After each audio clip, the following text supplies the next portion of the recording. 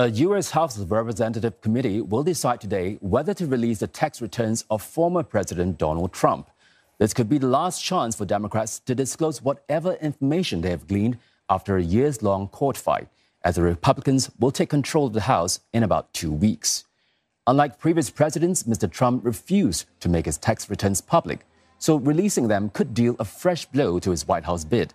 Just a day earlier, another House panel called on the Justice Department to prosecute the former leader for inciting the January 6 Capitol riot. And for more, we turn to Simon Marks live from Washington, D.C. Simon, thank you for joining us. Now, there have been reports that Mr. Trump paid little income tax over the years. Yet despite that, he still has a very strong base in the country. If the records are publicly released, how much of an impact will it have on his re-election bid?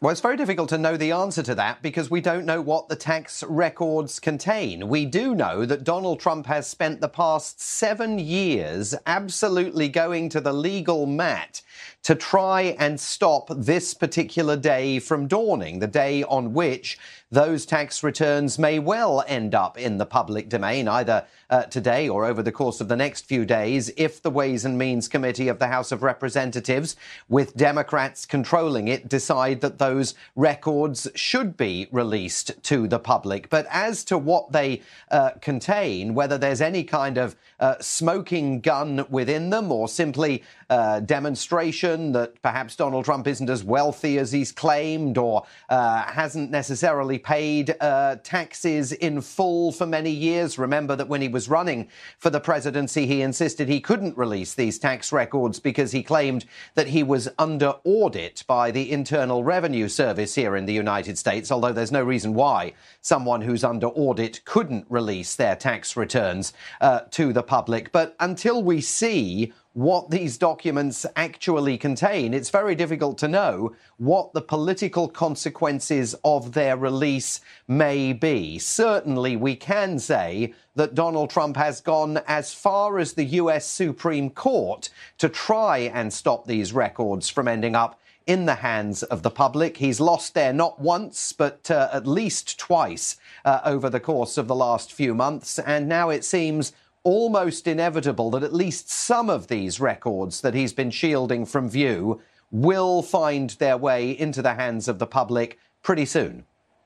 Simon, the Democrats' decision to release the tax records comes just days before they hand control of the House to the Republicans. How will they prove that the release of these tax returns is in the public's interest and is not some political move?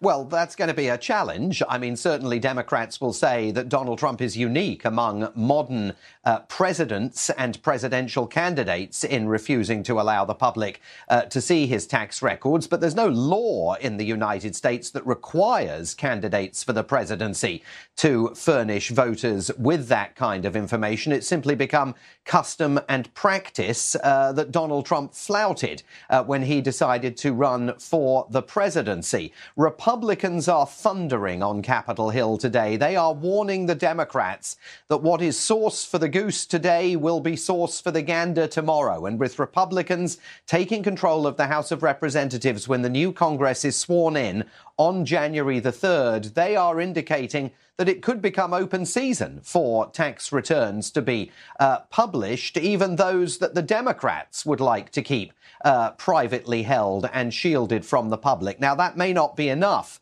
to head off the decision that Democrats are likely to take in the next few hours to go ahead and reveal these records, but it certainly is a shot across the bows, and everybody's eyes, of course, are on the clock here. The Democrats know their power is ebbing away in the House of Representatives, and the Republicans know that very soon they'll be the one controlling the gavel. They will be in charge in the lower house up on Capitol Hill.